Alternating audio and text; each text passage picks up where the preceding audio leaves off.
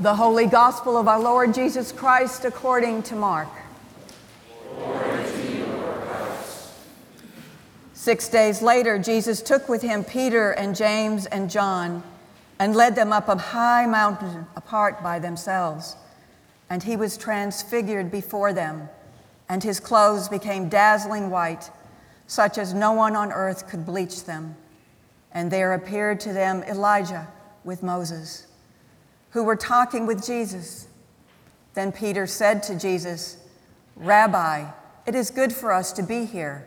Let us make 3 dwellings, one for you, one for Moses, and one for Elijah." He did not know what to say, for they were terrified. Then a cloud overshadowed them, and from the cloud there came a voice, "This is my son, the beloved. Listen to him." Suddenly, when they looked around, they saw no one with them anymore, but only Jesus. And they were coming down the mountain. He ordered them to tell no one about what they had seen until after the Son of Man had risen from the dead. The Gospel of the Lord. Praise to you, Lord Christ.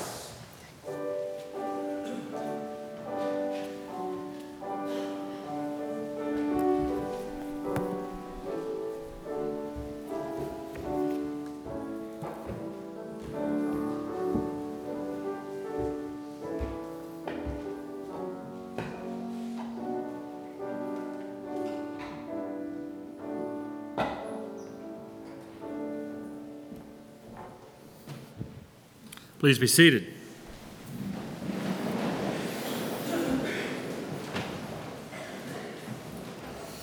I wonder how many of you have had an encounter with a person that has remarkably changed your life.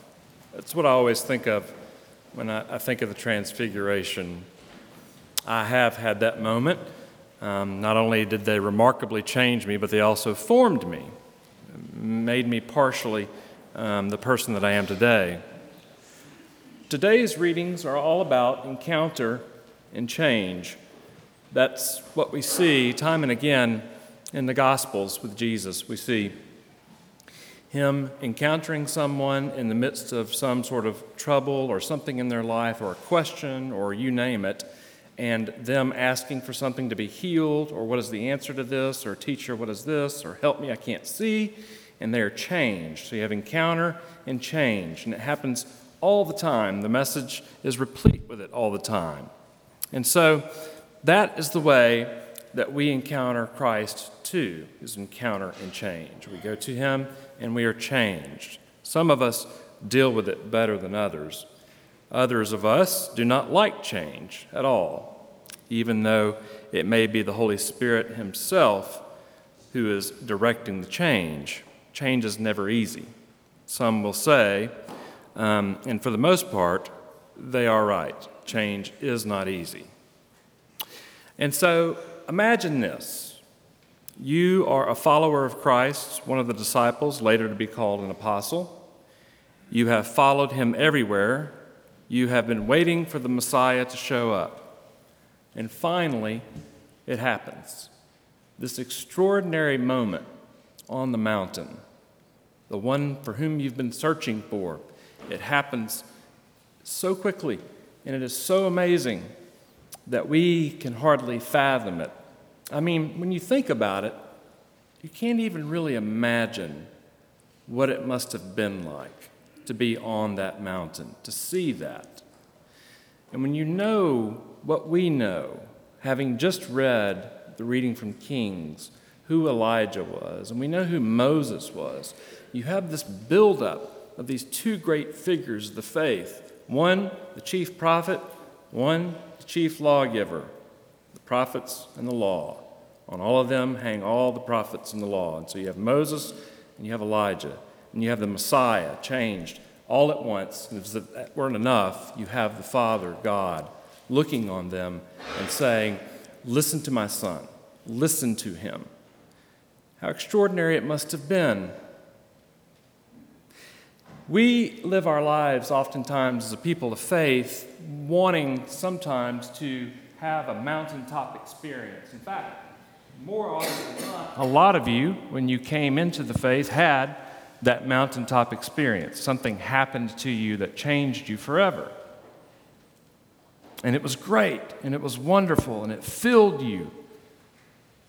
I had those types of experiences. I've had them several times in my life. But that's not where we dwell at. That's not where our life is. In fact, if you had the opportunity to sort of look at us in long view, what you would notice is that probably our feet are bruised and cut from coming down the mountain, because that's where we spend most of our time at. I think it's a key phrase in there today, coming down the mountain. Of course, we want to do things to stay up on top. We do. What do we want to do? We want to build a place to worship, just like Peter did. Peter gets into trouble all the time for this particular pericope of Scripture. He says, let us build a booth and let us stay up here and worship, and we poke fun at him. But the fact of the matter is that if you or I had been there in that moment and seen Jesus and saw Elijah and saw Moses and heard God, we'd want to build something too. Now, not only would we want to build something, but today we'd want to put a park and Wi-Fi and, a 100-story building and a parking deck and everything else. And so you've got this really astonishing thing. And so, go easy on Peter. It's not that big of a deal. And he couldn't think of anything else to say, it says. So he just blurted that out. And we've all been in those moments where something extraordinary happens and you don't know what to say. And as if that weren't enough, you have this voice of God. This is my son, the beloved. Listen to him. I always wish that I could talk like James Earl Jones, Darth Vader. That's the way I think God sounded, probably. This is my son. So you just want, that's the way you want it to sound. Luke. No. So that's what you want to happen, but it doesn't quite work out that way, maybe. He may have sounded like Mike Tyson, for all I know. So anyway, but that's not where we spend our time at. We spend our time coming down the mountain. We are a people who are called to exist in the valley. Yea, though I walk through the valley of the shadow of death. That's where we spend our time at, because that's where the rubber meets the road, where the metal meets the meat. That is where we are and where we exist in the difficulties of life. And it's an ambiguous place. It's gray. It's not black and white. We know that our faith exists in the ambiguities of life, not in the certainties. There are not many days with certainties. In fact, there's a great quote, there are never days with certainties except for the ones that end in a body count. Those are the only days with certainties. And so we live our life in the valley where there's ambiguity. We live our life coming down the hill. We live our life day to day, meeting our brothers and sisters, encountering them and looking for Christ in them, and almost always finding Him even though we can't see it most of the time. We just can't recognize it in front of our face when we meet Him. But there He is. And so, what happens in our faith? What happens so many times, and the reason that pastors and teachers do such a bad job, including myself, is that we never teach this lesson. We talked about this in the Bible study the other night on Wednesday night. We never teach the lesson, and what happens is a new person comes into the church, and they've had this mountaintop experience, and they're just on fire for Jesus Christ. They've had something extraordinary happen that is almost like being on the mountain. They're bewildered at how amazing it is. It's like an outer body experience. I've heard people describe it to me that way. And they have this, and it's extraordinary. They want everybody to know about it, and it's great. And they come into the church, and they're on fire, and then 6 months later, they're gone. And we'll call them. We'll call them and say, John, what happened? You were here, and now you're not. What happened? And John will say, not this John, but John will say, he'll say, life went back to the way it was. And so, therefore, I just really don't believe I don't think that God would do that. I thought that it was supposed to stay like that forever. We do this poor job as teachers and preachers, not only the ordained people, but even the lay people, because you've been through this before. Those of you that have been in the faith for a long time have been through this before. You know that you don't stay on top of the mountaintop. That's not where your life is at. And so the best thing that we can do when we have people into the church that are in that moment is to celebrate that with them, but to also pray that prayer that we use all the time, shield the joyous, that we use it in Compline, shield the joyous, so that we can say to them, wow, this is wonderful, and it speaks to me so greatly, but just remember, you're going to be back down here with us pretty soon, and we need you here. We want you here to help us know what to do. All the time, we come down from the mountain. This time, they come down with a new law, a directive for sure. This is my son, listen to him. They will come down the mountain, and they will listen intently, and what they will hear are really three things that will forever change the world. The first thing that Jesus will say when they come down the mountain is that the Son of Man will be betrayed and handed over to strangers who will kill him. And on the third day, he will rise. You're in the valley now. Nothing good about that. They don't want to believe it. None of us really want to believe it. We know the ending, but it's still hard to take. It's still hard to understand. That's not the person that they were expecting. That's not the Messiah they wanted. They wanted the horse-drawn carriage of Elijah coming in, the chariots of Israel carrying a king who yielded his sword. That's what they wanted. And what they got was one who surrounded himself with 12 broken individuals, one of them so broken that he would not believe that this could actually happen and would give up and go sell him for the money, and betrayed him. He will be betrayed, die. It's discontinuity. It doesn't add up. It's counterintuitive, maybe. Next, he'll look at the disciples and say, as I have loved you, you must love one another and everyone else. For the Son of Man came to serve, not to be served. Love one another and serve each other. Again, it really makes no sense. The Messiah they were looking for was to be strong, was to rule the world, was to kick out the Roman traitors, was to be high and above, seated the way that we think of a king being seated. Not someone at the feet of someone washing those feet. It just doesn't add up to them. It doesn't add up to us. But that's what it's like in the valley. That's where you're at.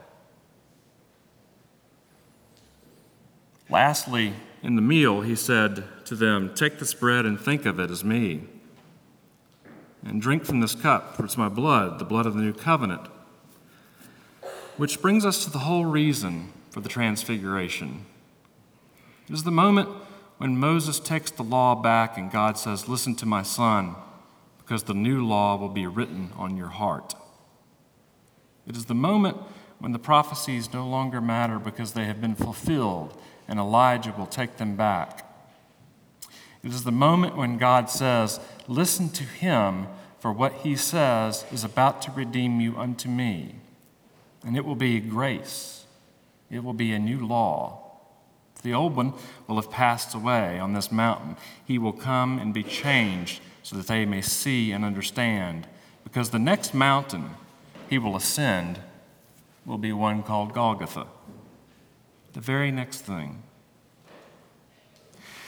But let me just say this. We live in the valley. We struggle day in and day out. We work with one another, searching for Christ. He's always there in front of us. He never leaves us. I think that most of the time that we go into life thinking that we've been devoid of the Spirit, or God has left us in the midst of illness, in the midst of tragedy, in the midst of you name it. And the fact of the matter is that's just not the case, because we know what we know. And what do we know? We know that the mountains have been brought low, that the low places have been lifted up, and that there is a straight path that's been made.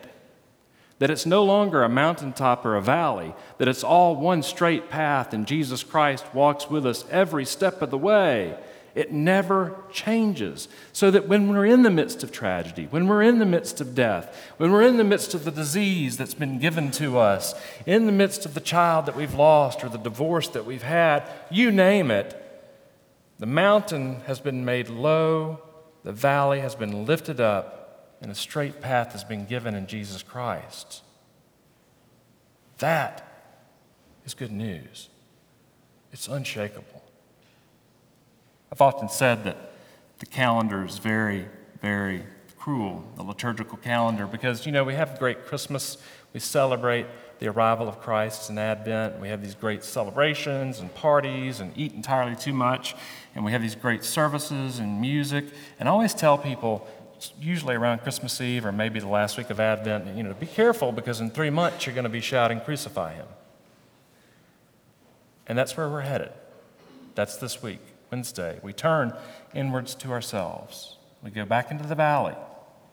We go back there where Christ will be with us to look at ourselves, to see what it is, where we need to change, where we are. That is where we are headed beginning on Ash Wednesday.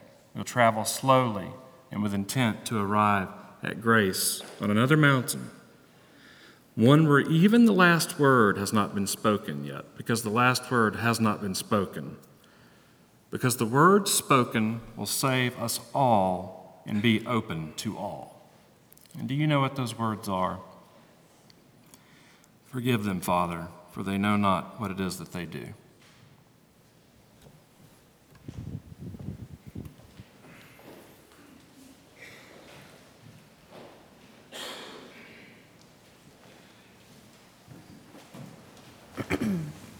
Let us stand and say the words of our faith in the Nicene Creed.